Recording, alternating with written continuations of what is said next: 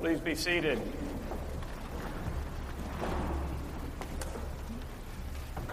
It's a delight and an honor to be back with you this morning. I always love being here at Riverside and sharing worship with you.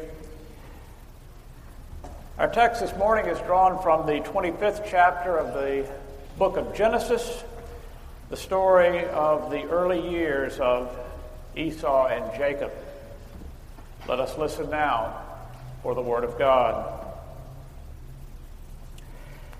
Abraham was the father of Isaac, and Isaac was 40 years old when he married Rebekah, daughter of Bethuel, the Aramean of Paddan Aram, sister of Laban, the Aramean. Isaac prayed to the Lord for his wife, because she was barren. And the Lord granted his prayer, and his wife Rebekah conceived. The children struggled together within her. And she said, "If it is to be this way, why do I live?" So she went to inquire of the Lord, and the Lord said to her, "Two nations are in your womb, and two peoples born of you shall be divided. The one shall be stronger than the other, the elder shall serve the younger." When her time to give birth was at hand, there were twins in her womb. The first came out red, all his body like a hairy mantle. So they named him Esau, which means hairy. Afterward, his brother came out with his hand gripping Esau's heel. So he was named Jacob, which means he grabs the heel. Isaac was 60 years old when she bore them. When the boys grew up, Esau was a skillful hunter, a man of the field, while Jacob was a quiet man living in tents. Isaac loved Esau because he was fond of game, but Rebekah loved Jacob. Once when Jacob was cooking a stew, Esau came in from the field and he was famished. Esau said to Jacob, "Let me eat some of that red stuff, for I'm famished." Therefore he was called Edom, which means red. Jacob said, "First, sell me your birthright."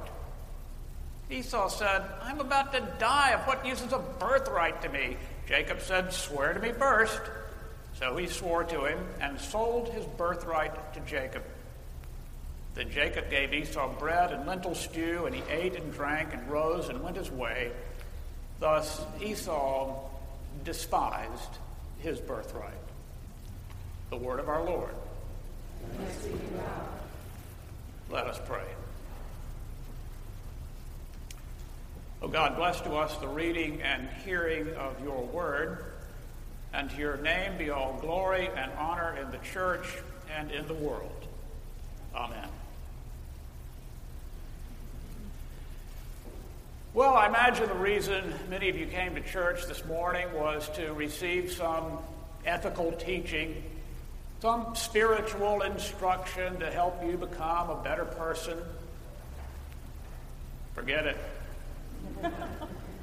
Because I see nothing in this text that's going to help us become better people.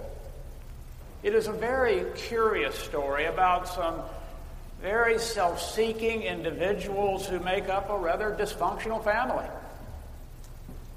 Yet through all of those mixed motives and broken relationships, notice I said through and not in spite of, through all of that mess, somehow the purposes of God become a reality. We may not find an example of a better person in this story, but we may find some examples of ourselves. We first encounter a familiar theme in the book of Genesis, the theme of barrenness. But it is handled altogether differently by Isaac and Rebekah than it was by Isaac's mom and dad. Here there is no lamenting and wailing, no plotting and scheming. Isaac simply prays for his wife, and the Lord grants the prayer. That's it. He just prays and Rebekah conceives. And then in the middle of the third trimester, when things start to get a little uncomfortable, Rebekah says, if it's going to be like this, why do I go on living? She demands a refund from her Lamaze classes. And Rebekah prays. And the Lord says to her, "At first I thought I'd bless you with a child. Then I decided while I was at it I'd give you twins just to make things interesting. Not just twin boys, not just 2 children, but I've got the fathers of 2 whole nations in your womb. 2 nations struggling. You thought this birth was going to be something nice and pleasant to comfort you and the old man in your autumn years? No. No, I'm doing something big here, something cosmic. That kick you just felt, that was me, kicking at the door of the future." And Rebekah says, "This is your idea of a blessing." And the Lord says there is no such thing as a painless birth, particularly if the birth is a gift of God. And Rebekah learns the hard way that the blessing of God, paradoxically, often comes with pain. And so the Lord goes on to give Rebekah a little hint about things to come. The one will be stronger than the other. The elder will serve the younger. It is a reversal of the ancient Hebrew custom of primogeniture, where the eldest son receives a double portion. Not to be so in this case. In other words, Rebekah also learns there are no guarantees from the past about the future. It's totally in God's hands, and she's left to trust in the providence of God. Well, the twins are delivered. Harry and the heel, they're called. And the struggling that started in the womb just intensifies. But now the parents decide to take sides too. You ever seen that happen? Maybe it happened in your family. It's more pronounced in some than others, but it's undoubtable that parents have different relationships with each of their children. It's something I've learned after becoming the father of 3 very different boys, now young men, that I have a different relationship with all 3 of them. Roland Perdue, former pastor of this church and father of 5, was often asked when he lived here, "Which of your children do you love the most? Come on, you must have a favorite." And he would always answer the question the same way. "I love most the one that needs it most at the time. My favorite is the one in greatest need. I love all my children equally, but I don't love them all the same way." Now that's an honest response. I think it's also a healthy response. We can't deny that we have different relationships with our different children and that our parents had a different relationship with us than our siblings. But we also can't deny that in some families that difference can be taken to dysfunctional and disastrous extremes. And I'm afraid that's what happened in the family of Isaac. While Rebekah's favoritism could be attributed to the word she received from God, the one shall be stronger than the other, the elder shall serve the younger, her favoritism is nonetheless powerfully present in that family. Isaac, on the other hand, can't see his sons for who they really are. He mistakes Esau's aggressive and dominant traits to be leadership. And he is blind to Jacob's fierce need for his father's affection and blessing. And the real tragedy that we see repeated later within the family of Jacob is that he repeats the same thing with his children to dysfunctional and disastrous results. But given all the dysfunction and bad relationships, given all the self-seeking and conniving, God is at work through it all. And he not only works through it, but he uses it for his ultimate purposes. There's an old hymn that says it well. God is working his purpose out as year succeeds to year. and the earth may be filled with the glory of God as the waters cover the sea. The issue of birthright and blessing is a powerful one in the Jacob story. But birthright, blessing, and election are never just for the blessed and elect. They are always in service to others. They're always meant to serve in outreach, in mission. Blessing and election are always meant to be outwardly focused. Way back at the beginning of this whole cycle of stories, when God comes to Abraham in Genesis 12, he tells Abraham that in you all the families of the earth will be blessed.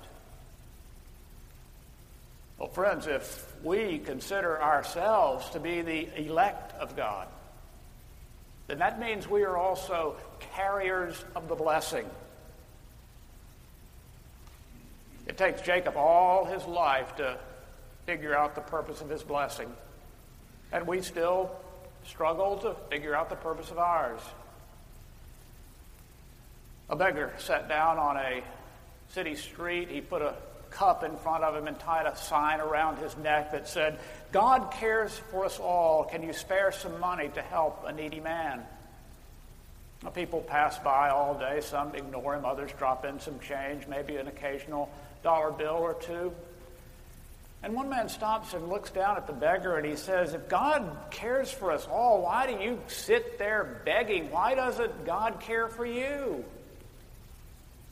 And the beggar looks up and says, "He does. He sent you." We are the elect of God. We are the blessed.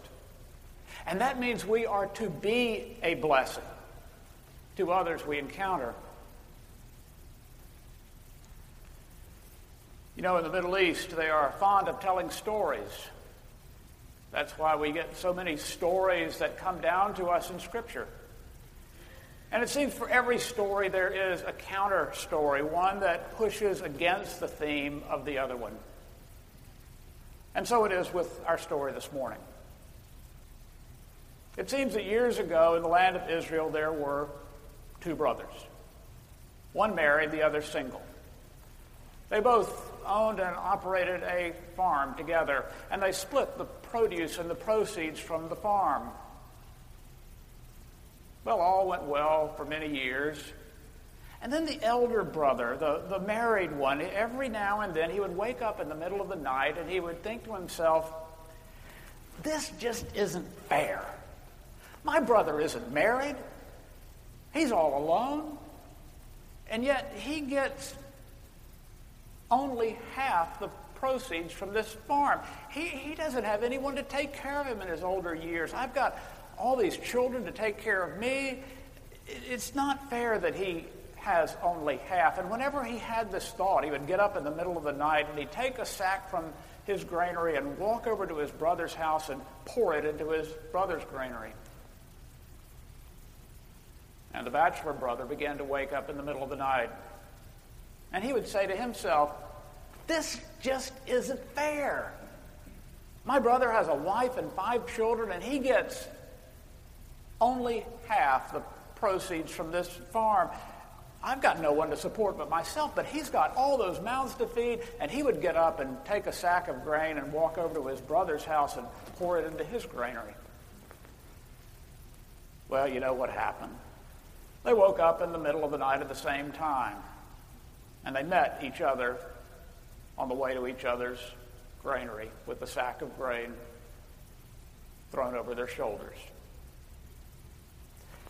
And so it seems that many years later, after the brothers had long gone and the story of them continued to be handed down from generation to generation, when those then Palestinian villagers wanted to build a church in their village, they chose the spot on which the brothers had met because they could think of no holier place than that. Well, many years later, after Jacob and Esau have parted ways and gone and made their own way in the world, They meet again. Listen to a portion of the account of that meeting from the 33rd chapter of the book of Genesis. Esau ran to meet Jacob and embraced him and fell on his neck and kissed him, and they wept. Esau said, "I have enough, my brother. Keep what you have for yourself." Jacob said, "No, please, if I find favor with you, then accept my present from my hand. For truly, to see your face is like seeing the face of God, since you have received me with such favor." And now we know the rest of the story.